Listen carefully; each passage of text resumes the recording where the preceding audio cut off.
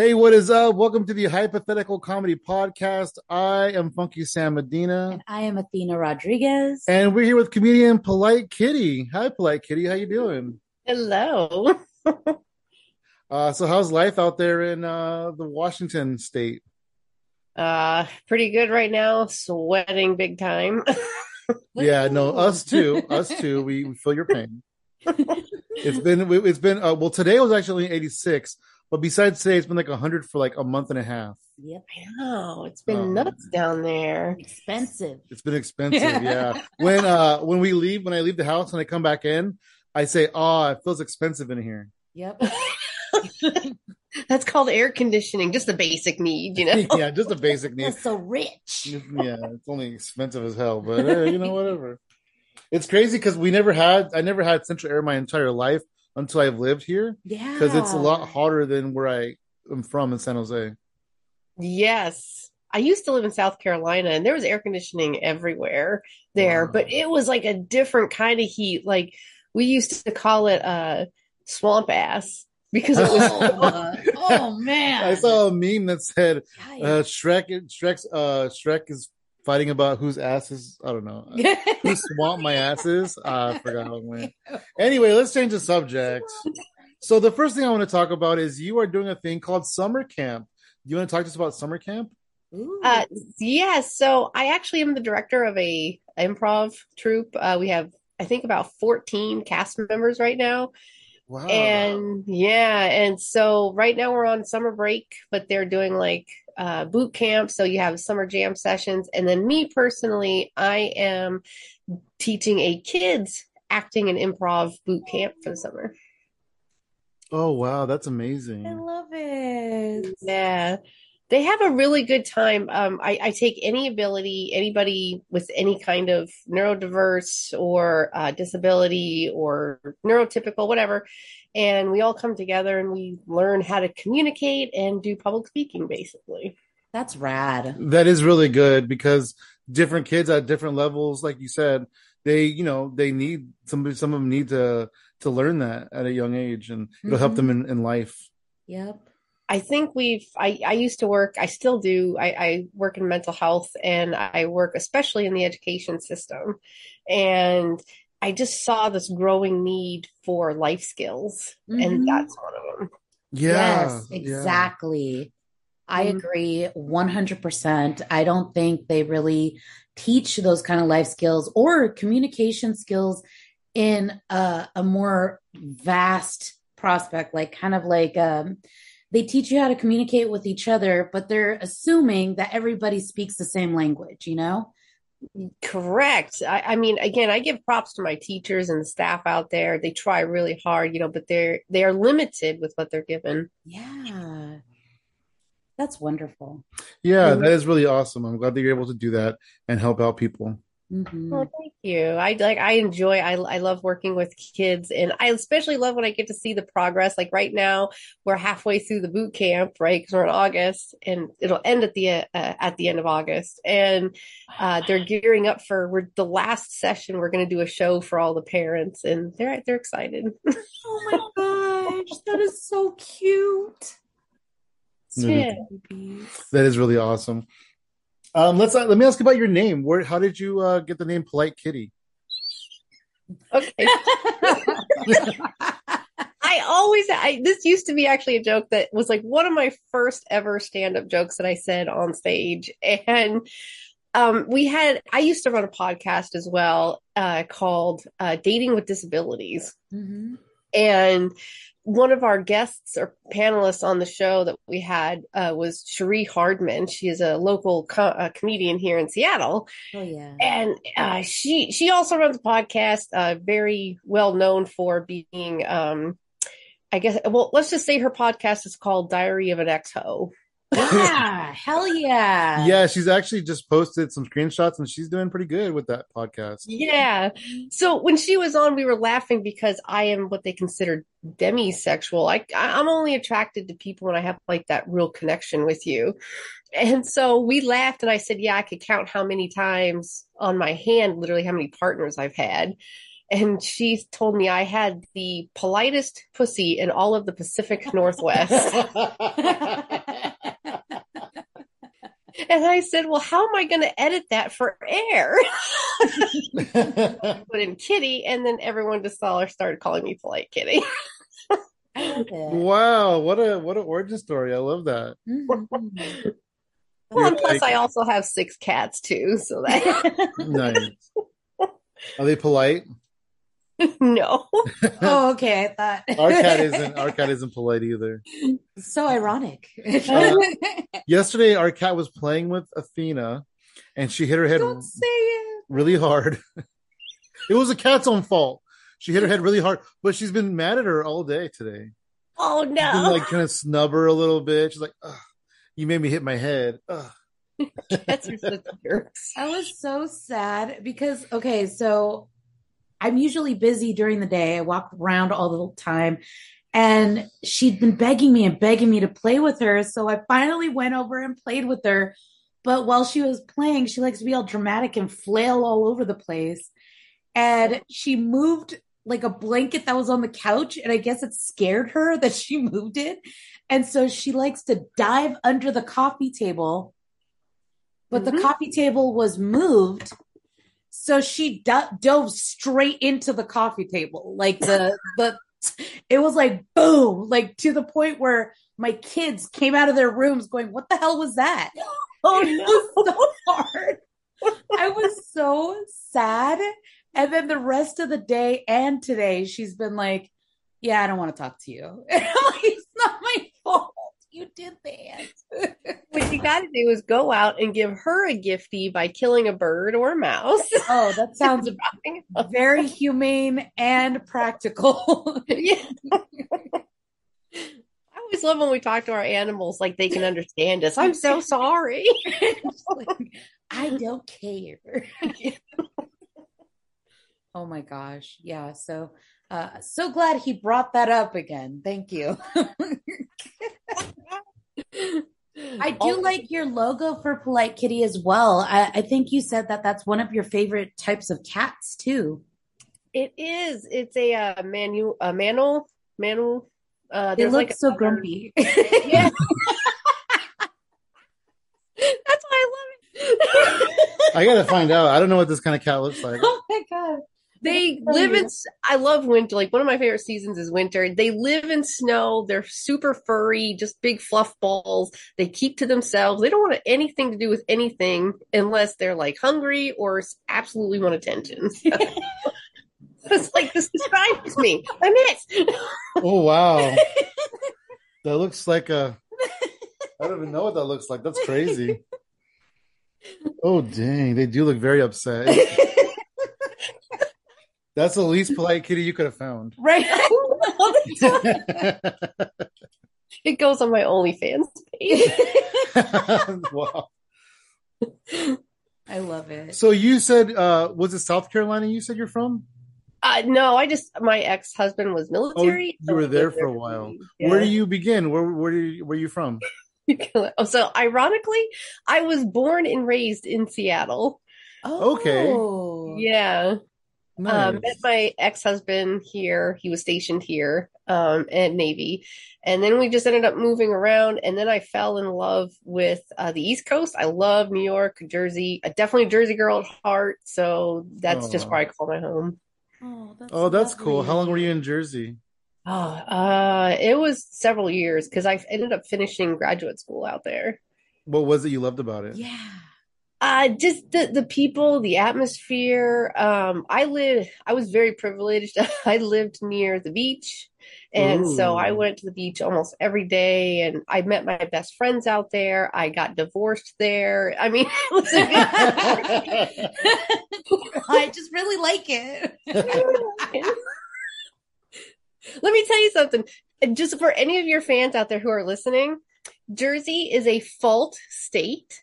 So if your husband or your partner does anything that is not very kosher in a marriage, like, I don't know, lying or cheating on you, you are owed alimony.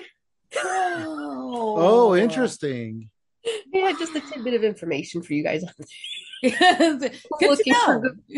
looking for a divorce. All right, so let's stay out of Jersey. I'm just kidding. We're not gonna get divorced. We're just gonna live in separate beds. Oh yeah, Just like the kidding. Dick Van Dyke Like the Show. Dick Van Dyke Show. That's all you can do in this economy anyway. So then what ended up bringing you back to the Seattle area when you're out in Jersey? My mom ended up getting really sick, and so she actually has lupus. And so I came out to live with her. We all lived together in one house, and we all kind of take care of each other. And then it's a good thing I did, because it wasn't too much. It was only a few years later, and then she ended up needing a liver transplant. Wow. Oh wow. Mm-hmm. Yeah, glad you were there to be able to take care of her and stuff. Yeah. So I'm very, very grateful for that. Timing is wild. That's for sure. And I actually have a story, because what ended up being wilder out of all of this, if you don't mind me sharing, Not at all. There's like a more elaborate story that I talk about with this, but in an ironic twist, you guys probably saw I did everything on Facebook Live. I kept everyone updated just to stay out of my messages and my DMs and things. I remember, yeah, I do remember that. Yeah. So one of my friends who I did a podcast for here, I was on her show while all this was going on, and we talked about it. And I talked to her, and she was like, "Oh, I need to make sure." She would watch all my lives. Her parents are fans of me, and like they would watch my lives, and so she made sure that she was a registered organ donor. Like, this changed everything. And then in February of this past year, she ended up having a very tragic accident in the bathroom, and was declared brain dead. Oh wow. And I get chills talking about it. And she and for their family actually put up a Facebook Live for me, so I could watch her last honor walk down to the OR before she died. And 6 people ended up getting organs from her and lived and are now alive because of her. What a hero, man. That's what a hero. That's tragic, but also like beautiful. She saved so many people. Yeah. It was like a weird, ironic twist of fate that, she had watched all these lives and had been involved in the organ transplant for my mom. And then I got to see it from the other side, losing a friend. But she also saved lives. So it was very tragic. Wow. Yeah. But sorry also for your loss. Yeah. Sorry for your loss. Cause that's so sad. That's so sad. But then it is a little bit more heartwarming that she did save people. Mm-hmm. Yeah. And I wrote because I'm a storyteller, and I wrote a whole story about it and dedicated a whole show to her. That's beautiful. That's incredible. You're a good friend. Oh, thank you. Sorry, I'm so touched. That is so beautiful. Thank you. I mean, it's like I said, it's a very bittersweet, just a very random situation. And I think in this world, we're all tied to each other somehow, and we meet each other for a reason. And I'm so glad that we did. I love it. Truly. Mm. That's amazing. Yeah. A little more of an upbeat here. When did you discover stand-up comedy and start getting into that? I don't know why that felt like a weird transition. It was a weird transition. No. This is where all my secrets are going to come out. All right, what else you got? Okay. Oh God. So I'll be very honest with you guys. My first on-screen performance ever was not in comedy. I was a background dancer for a music video for one of my favorite bands of all time since I was a teenager, which is the Cherry Poppin' Daddies. Whoa! I know his wife. I know the lead singer, Steve. we communicated. He had people audition. I got the job. I went down to Eugene, Oregon, where they live. We filmed, and that was my first on-screen appearance. Was one of his videos. Wow, that's crazy. That is so fun too. I fell in love with the camera, and after that, I was like, I need something more. Why? Like, what inspired you to do that? I lost a bunch of weight. I came to a point in my life where I was like around 300 pounds. And my doctor had said, like, look, you're not going to make it the next 10 years if you don't do something about it. So I got weight loss surgery, lost 100 pounds. I'm like 190 now. And I was like, you know what? I'm just going to do it. F it. I was like, my mom's sick. She's not going to live forever. I'm not going to live forever. Let's just go for it and see if I even get it. And I did. That's incredible. Mm-hmm. That's awesome. Oh yeah. What was the song so we can go find it and watch it? Look for it. You should. I love the song. I still do. Is Zoot Suit Riot? No, that's the only song like I can name by them, so that's why. It's right. Like... that was one of their earlier albums in the 90s. This one is called Platform Shoes. Ooh. Oh, they're very into fashion, aren't they? Yes. Yeah, I had specific instructions that I had to come down with like platform shoes and certain makeup or a certain look. Yeah. Like, oh yeah, I went out the other day. I was wearing my Zoot Suit Riot with my platinum platform shoes. That sounds about right. That's awesome, though. That's awesome. What was your experience like doing that background work? It was fun. We basically, because I had no idea about like sets or filming, nothing. I literally walked in with no experience, and they had costumes already there. So honestly, they would play the song over and over on a loop. Oh. And everyone would just get into the mood dancing, and he would just tell us where to go, or the director would say, hey, I want you in this shot. And we literally sat around just eating donuts and having a drink and hanging out with the band, in between filming scenes.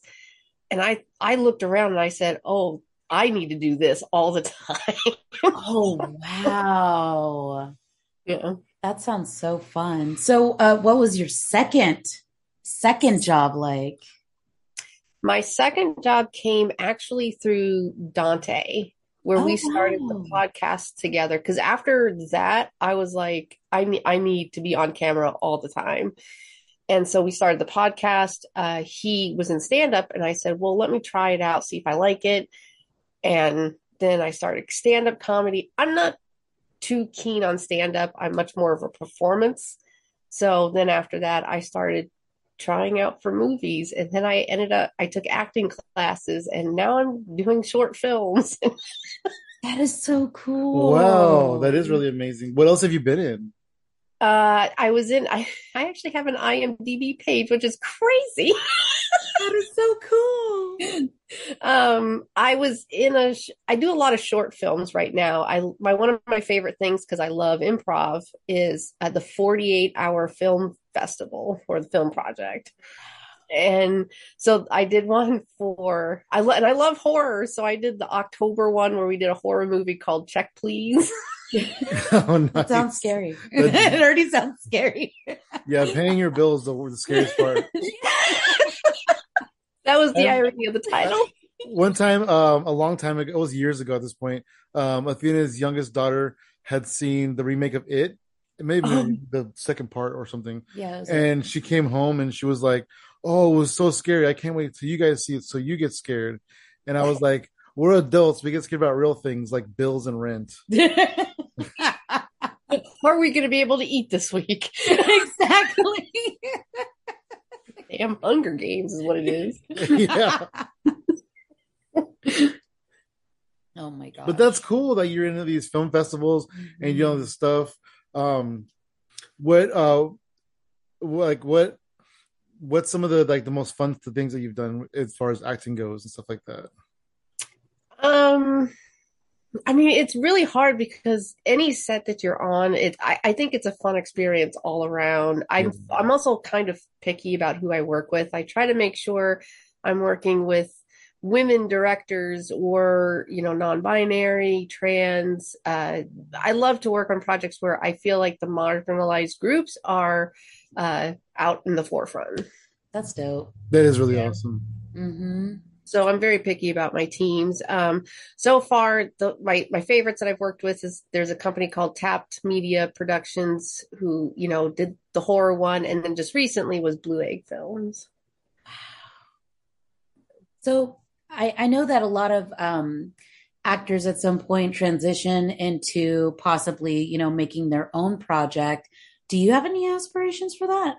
Yes. I also work with another company called Oddly Funny Productions, Ooh. and we do writing, we do comedy sketches, and I help with editing and booking. And basically, I've learned from myself that as much as I love being in front of the camera, I love everything about the entertainment industry. So I direct quite a bit, and I like it.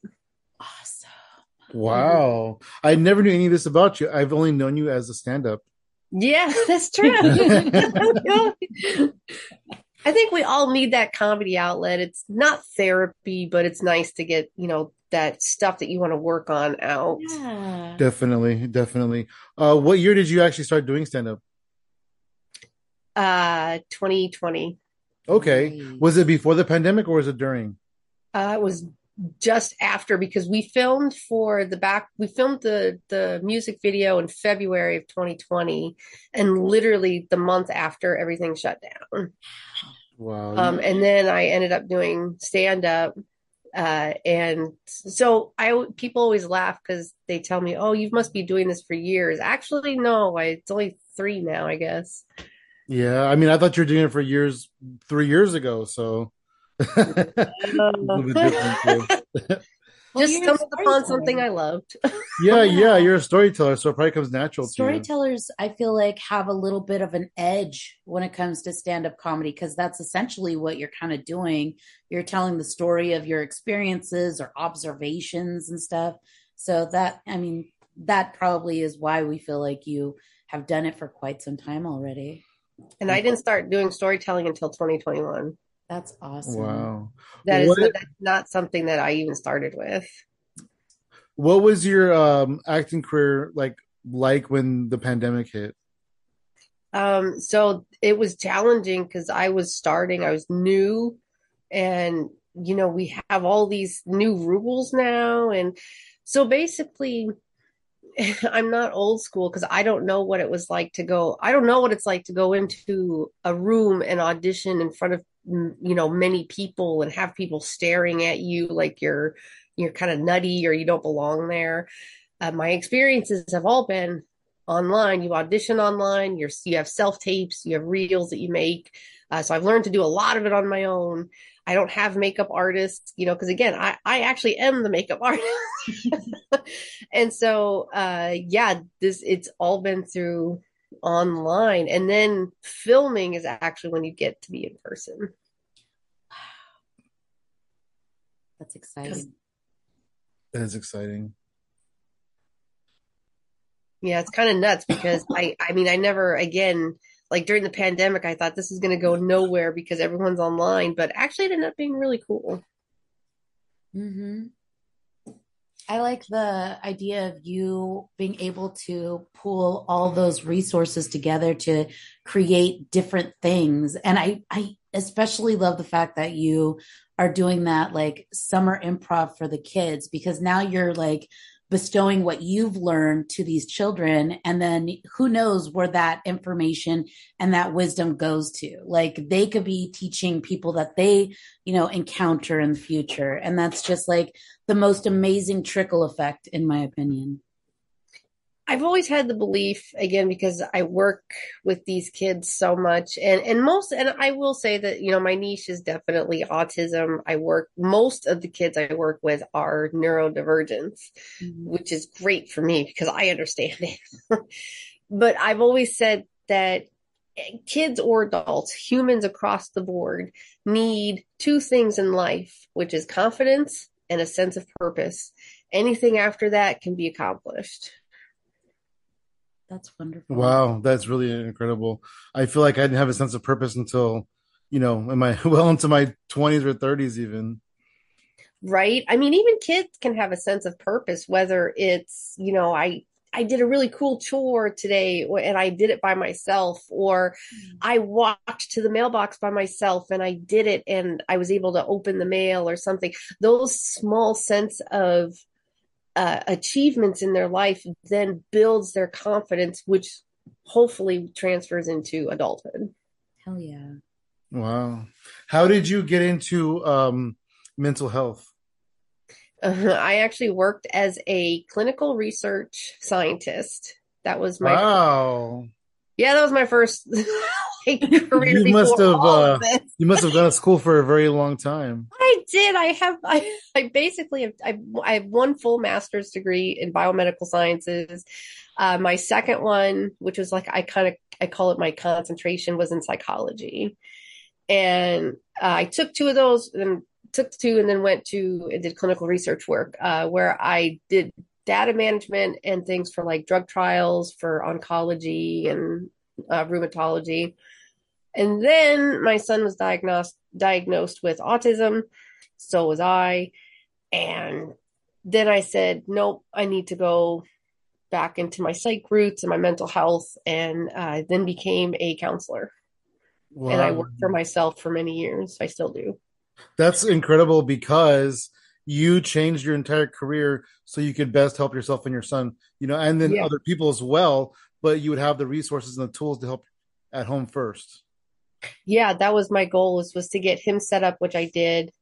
He was great. And then once he was good, I took all that and now I help other kids. And I also do parent coaching. I think an important piece that we miss is that, we leave the parents out, and That makes total you know, sense. they need help too. They don't always understand, especially Hmm. if you have one parent who's neurotypical or non-autistic and you have one who is, it can be really hard to communicate with each other. Mm-hmm. Absolutely. And then if the parents are, neurotypical and the children aren't, or the child isn't, then they may not even know what to do or how to act, how to help the child, and then you can educate them in that way as well. Yeah, we go through a lot of that. So all my sessions every month generally include, with my pricing, I include parent coaching and everything. That's awesome. That is really cool. What was it like for you to branch off and work for yourself in this avenue instead of the biosciences where you were before? Oh my gosh. I'm not like everybody. I loved it. I hated having a desk that I had to go to, and I hated when people would tell me you can't listen to music at work, and there was just all these rules that I found arbitrary, that I didn't think I didn't belong. I was the oddball out. Okay, I'll admit it, I was. And so when I moved into working for myself, it was a lot. It's still a lot of work. You have to think about paperwork and billing, especially insurance companies. But what I did find was that I had the freedom to like just take a day off if I wanted to. I could choose my own schedule, my own hours, and I didn't have that overwhelming sense of dread every Sunday trying to go to work on Monday. Oh yeah. Yeah. Hmm. Yeah, it's true now. Like I said, I've been doing this for, someone asked, I think it's 7 years now. So once I got all the templates, anyone out there listening who's trying to start a business, once you do that first, like I would say 3 years, and you get all of your templates done, a routine down, it's much easier after that. Yeah. So, you said that you were diagnosed with autism. What age did? Well, I don't want to make you tell your age, but Well, like, actually, was it in adulthood that you were diagnosed? Yes. And what made you consider even checking if that was a possibility? I remember I've just been the odd one out. And I started looking back at my childhood, and I was like, something was different here. Why can't I keep Mhm. friends? Why am I always the one who has a problem Yeah. in any social situation? So I did some work on my own and found out, and then I was self-diagnosed. So I was like, you know what, this is probably what it is. But I had enough, by that point, had enough connections in the psych field that I went and asked a couple people I knew, said, hey, can you do this for me? And yeah, I got the official paper. And then my son started to he started to do things that were just like me, where he's constantly looking at things spinning, he's visually looking. And then what really got me was, I remember looking at his tray one day. He was 18 months old, and he had taken his peas and he had built them into pyramids on his tray. And I was like, he's like me. And I mean, when he turned 2, the second I could get insurance covered for it, I hadn't diagnosed. Wow. And a good eye too, because then he was able to get the help that he needed at a young age, to prepare him for adulthood. Yeah, right away. Because I mean, a lot of kids, especially in the olden days, their parents didn't know and they didn't really like look for that kind of stuff. So it was really good that you're able to do that. Yeah, I remember like my first memory was when I was in kindergarten and I could not read like the other children because I'm dyslexic. And I remember the teacher telling my mom that she was a terrible mom because she didn't read to me every night at bedtime, and that it was her fault that I couldn't read as well. Wow. But my mom didn't want to do anything about it because, back in the 80s, if you were labeled anything outside of the norm, you were put into the special ed classes. Oh, yeah. That's and had no accommodations. Yeah. I mean, I could speak, for myself. I had bad vision and I was in special ed classes because of that. Yeah. And like, why? Exactly. Right. And then my father, and I too, but my father grew up with, like, I guess in our family, or maybe it's just exclusive for him, but he has like this ear thing where it doesn't drain properly. And I had it too. But because he couldn't hear very well, they put him in special education classes because they thought he was not up to speed when he just really couldn't hear what anybody was saying. So he got that fixed. And then that made him very cognizant of when I started having hearing problems to, get the tubes put in the ears and to make sure I was okay.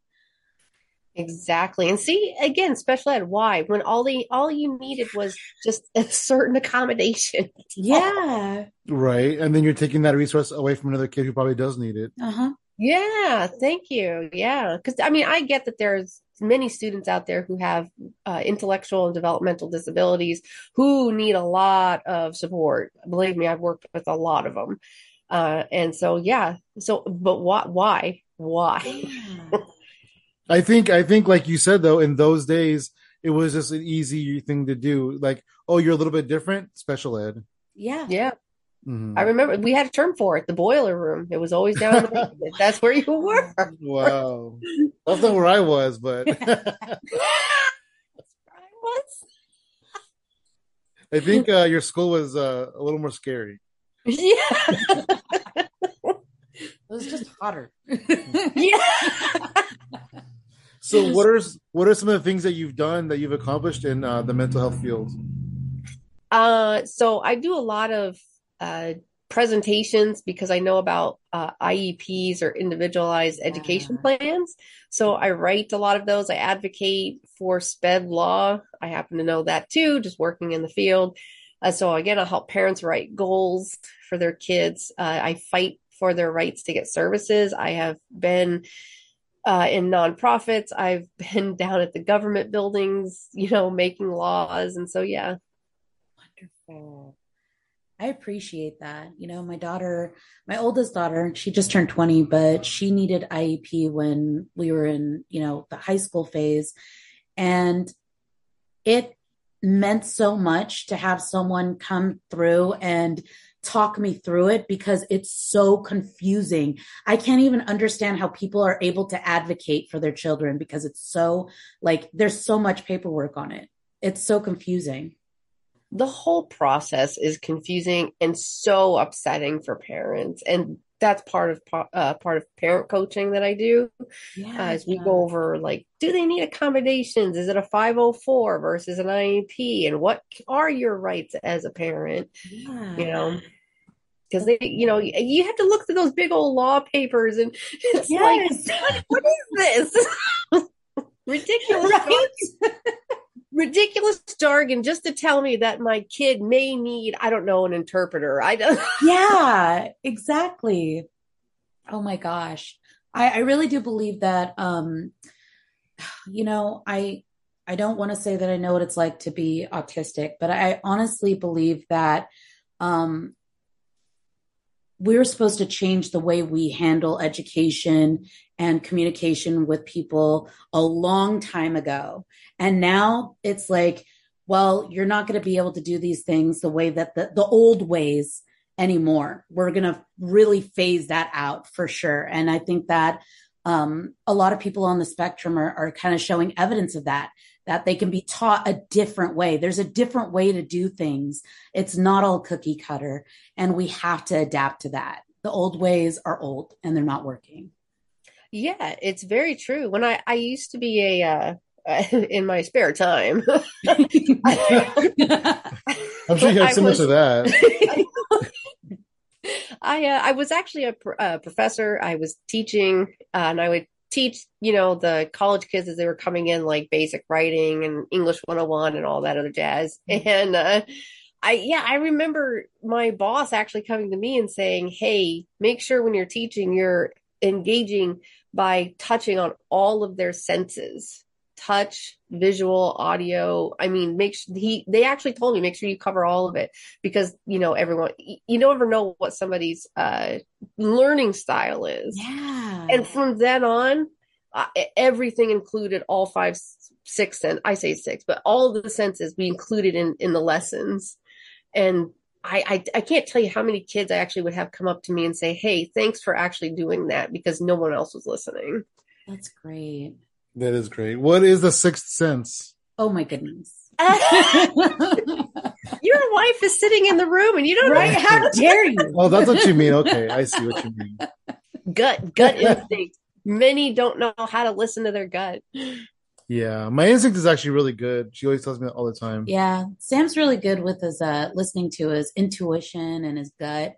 And I have for myself personally, sometimes I second guess, but that's like that training that you get when you're a kid. You're told, I know better than you. Let me tell you what to do. Don't trust yourself. You're a kid. You don't know. Yeah, but now you know what to do and you're not a kid. Well, you got to detrain yourself. You got to deprogram that sometimes. It's literal. They call it neuroplasticity. It's literally retraining your brain to be able to trust yourself again. Mm-hmm. Wow. Yeah, do that. All right, start right now. Yeah. It's on. You're done. All right. We don't need therapists. Just do it. Yeah, just do it. Just do it. You'll be okay. So you are also running a online improv mic? Yeah, it's on hiatus right now. But yes, I do. We do improv. I created a whole troupe here because, again, I found when I went into the improv business, which I love, that's where I'm at, improv and storytelling. It was very male dominated. Oh yeah, absolutely. And most people were of one color. And I thought, we need something different. So my troupe is called South Sound Improv, and we are based out of Puyallup, Olympia area. And I include people of all genders, race. Again, I do a focus on the marginalized groups. Oh, yeah. That's good. Representation matters. Mm-hmm, absolutely. It really does. And yeah, so we do episodic recording. We're going to start recording again this fall. Ooh. Yeah, new episodes will drop in January of 2024 on my YouTube page. And in between, we just kind of go on Twitch and have fun and do like riff tracks and things like that. So cool. That is really cool. So when I mentioned stand-up, you're like, yeah, stand-up, it's okay. I did it. It was fun. But then when I mentioned improv, you lit up. What is it about improv that you love? as an autistic person, your life is so conformed to these routines, which again, I love routine, every time. But when I got into improv and acting, it required my brain to use a different muscle by Wow. thinking on my feet. And I would have to come up with something right on the spot. And I knew that, hey, in an improv, you really can't get in trouble too much for what comes out of your mouth. As long as it's not like super like racist or some bigotry, like that, you can pretty much say what you want as long, it comes right out. And I love being able to drop that filter and just play. Yay. That's Yeah, awesome. it's like being 6 years old and just role playing. I don't Yeah, know. I like that. That's a good comparison. It's like, just uh, playing make believe in a way. Yeah, and anything goes, and whatever is handed to you, roll with it, baby. I like it.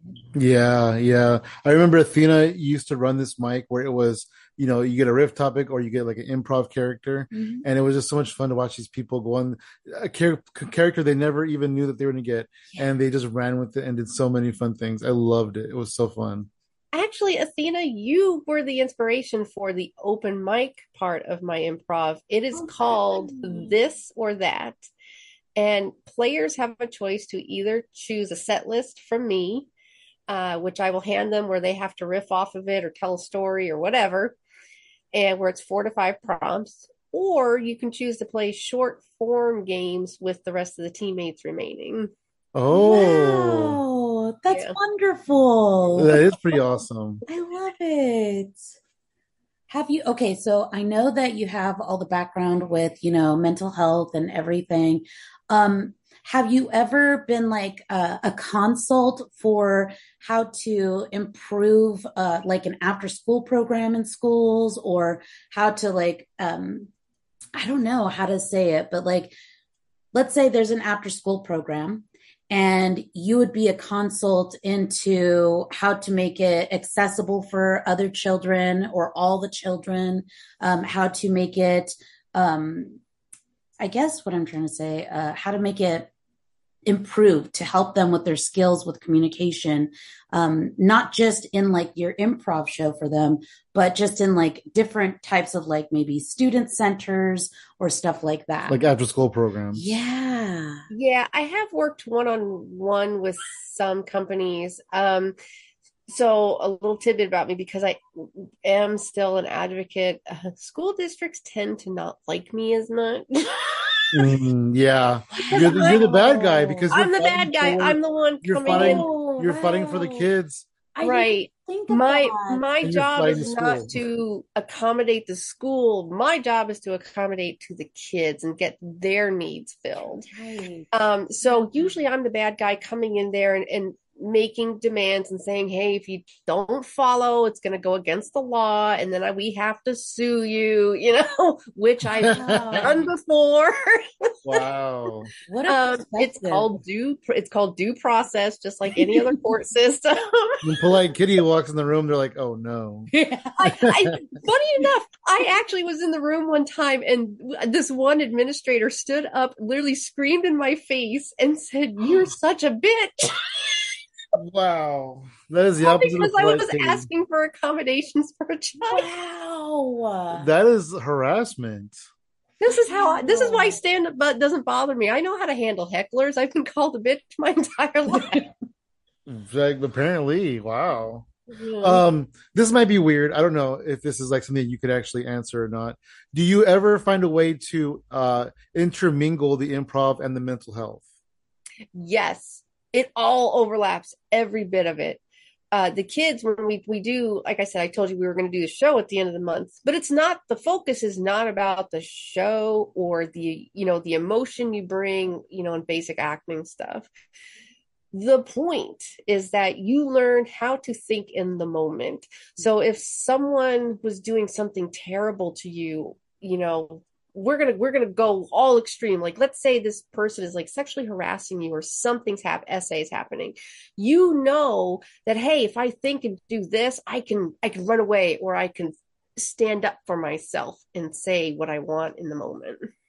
I love that. Yeah. That's so important. That is very important. And then you're teaching them how to think in the moment, but you're almost like tricking them in a way because the kids are focused on the show. They're not realizing they're learning how to think on their feet. Yeah, they just see it as fun. Yeah, They they go just see a back fun and tell their show. yeah, they go back and tell their parents, "Hey, we played games." Yeah, because kids are supposed to play games and that's how they learn. Yeah. Wow. That's incredible. I know. I'm like all annoyed because like how you were saying the schools see you as the bad guy and I'm like everything points that you're actually the good guy, you know? I try to be, but I understand their point. They're there to make money. School education is a business. And I'm there to debunk that and say, hey, this isn't a business. This is our tax dollars working, and they're Mm-hmm. owed these accommodations. Almost like Yeah. you counterbalance it. Mm-hmm. Yeah, I try. Yeah, you don't always. I'm sure you don't win every time.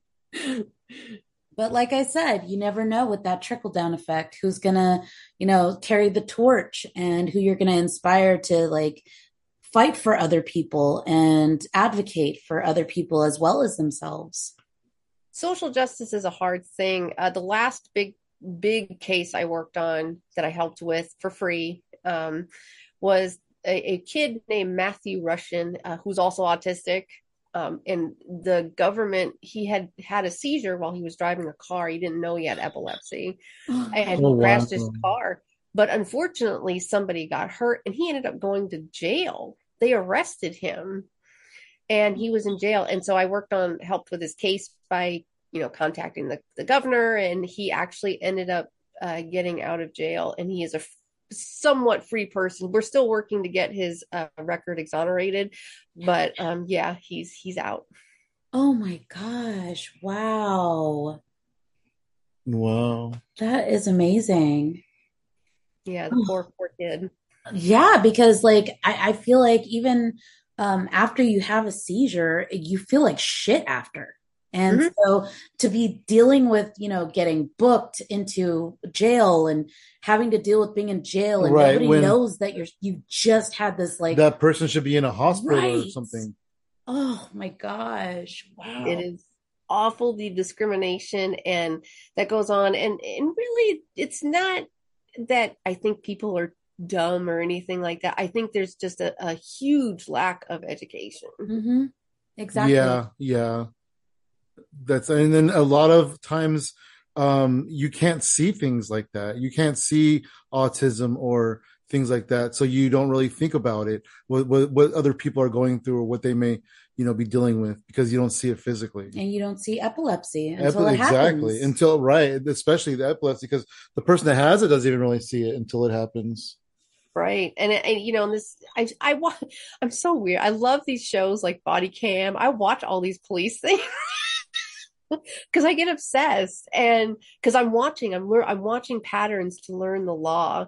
And so many times I'll see like the cops, try to go and help them or do something, but they get it wrong because maybe so. I actually watched one time where there's someone had low blood sugar, and they ended up crashing the car on the body cam episode or whatever it was. And it wasn't that they were trying to run from the cops, or this person literally had a medical event in their car and crashed, Oh my gosh. Wow. That and then I think I watched those too, by the way. I know, true crime also. You're not weird. I watched it too. But the one that I saw that was like super heartbreaking for me one time was it was a old woman who was in Walmart and they were saying that she was stealing something and she was leaving the Walmart and saying, I just want to go home. I just want to go home. And the police went after her. They like broke her arm because she was trying to go home. And it turned out she had dementia. And Yeah. I was so upset about it because you could totally tell she's completely disoriented. Yeah. You can totally catch it like that. And oh, that just made me so sad. And not that I think cops should be responsible for all of that. I think the disconnect that we're having right now is that police should be in charge of enforcing safety. Like, just let them do police work. We should have a separate response team like they have here in Oregon and Colorado, where it's an emergency mental health crisis response team, where you have those Oh, wow. trained people who are like me, who are crisis responders in mental health, and they're the first ones on the scene, not the police. Mm-hmm. Well, yeah, because you would know how to talk to them and just find out more information other than going in, just knock them to the ground. Oh my God. It's so freaking brutal. I feel like the police can approach a little more gently as well, though. Mm-hmm. They could, but but having that separate team, we have seen from the data that it allows police to just do police work and then mental health work. Right. I mean, I'm sure there's a lot of times where those teams step in, the police aren't even necessary. Right. Because they can, de-escalate a situation. Or like when there's like been multiple videos where I've seen where they call the police to handle an unruly child at school. And they don't need the police for that. They put a child in handcuffs just because they're being, extra, so to speak. But it's like they're kind of like in crisis. You can tell that these children are in crisis. They don't know how to deal with the influx of emotions. Things are happening around them. And it's like, that is not a police thing. That is what you said, a crisis team. That's their territory. Yeah, I mean, having police there, just for safety reasons, going back to the safety, let them work on safety, and then just supporting the mental health team as they're doing their job. Mm-hmm. And did you say there's only mental health crisis teams in 2 states? Those are the only 2 I know of, is Oregon and Colorado. I know that they are working on it here in Washington State. They are hiring. So hopefully it'll be rolled out pretty soon. I hope so. That's something that we should have in every state. I never even knew that existed, to tell you the truth. Yeah. But it's brilliant. It is brilliant. Yeah. Yeah, lots of us mental health advocates worked real hard behind the scenes on that one too. I'm sure it's been a lot of work for a lot of the stuff, because it's not like this is something that's just happening now. This is like decades that you guys have been working for this. Oh yeah, this started way back in the 90s. Oh yeah. Yeah, when new research came out saying, hey, maybe we should take a look at this. Exactly. Wow. So what are some things that you would like to do or to accomplish in your field? Or fields, yeah, because you do a lot of stuff: acting, mental health, improv. What's on the agenda in the future for you? Hopefully settling down somewhere. Here's the thing, is because I am autistic, I have hyperfixations. I will 100% admit it. So whatever the fixation is that moment, then that's what I roll with. No, I hope, here's my hope, is because I do work on a board right now. I'm with the Olympia Film Society. I'm a board member. My hope is that I get to be director and move up in the acting world and stay with that and improv, and kind of phase out stand-up. Not that there's anything wrong with stand-up. Again, my performance, I just love being on stage in a different way. So what about like in the mental health stuff? What things would you still like to accomplish? I don't have a whole lot there. I've accomplished kind of so much, to the point that my autistic brain actually got a little bored. Okay, yeah. Plus, I mean, I guess there's no way things to accomplish. You just take things as they come to you in that way. Yeah, now I just my hope for that is just to keep my business, which is called Healthy Wings Therapy. Continue to do peer counseling, parent coaching, and advocating in that field, and just kind of helping others and hopefully inspiring somebody else to, like you said, take the torch, because this brain is going to have to retire soon from that. Well, I think what you're doing is amazing. I didn't even know that you were so, into doing all this stuff. And I just think it's amazing. We need more people like you in the world. Oh, thank you. Absolutely. Hey, thanks for chatting with us. It's been super fun talking to you. Yeah, it was fun. Thank you, guys. You want to plug your social media? Yes, anyone can follow me on any social media across the board except Twitter. I don't do that. At polite kitty underscore. And I have people who ask me all the time, what's the best way to support you? And honestly, while money is great, I would really love if people would just either come to a show, listen to a show, or subscribe to my YouTube channel. That's wonderful. That is amazing. You can find me across the board at Funky Sam Medina. And I am at She Shines for You, all spelled out, no numbers. And everything else is at Hypothetical Comedy. Awesome. Thank you so much, Polite Kitty. Hey, thank you.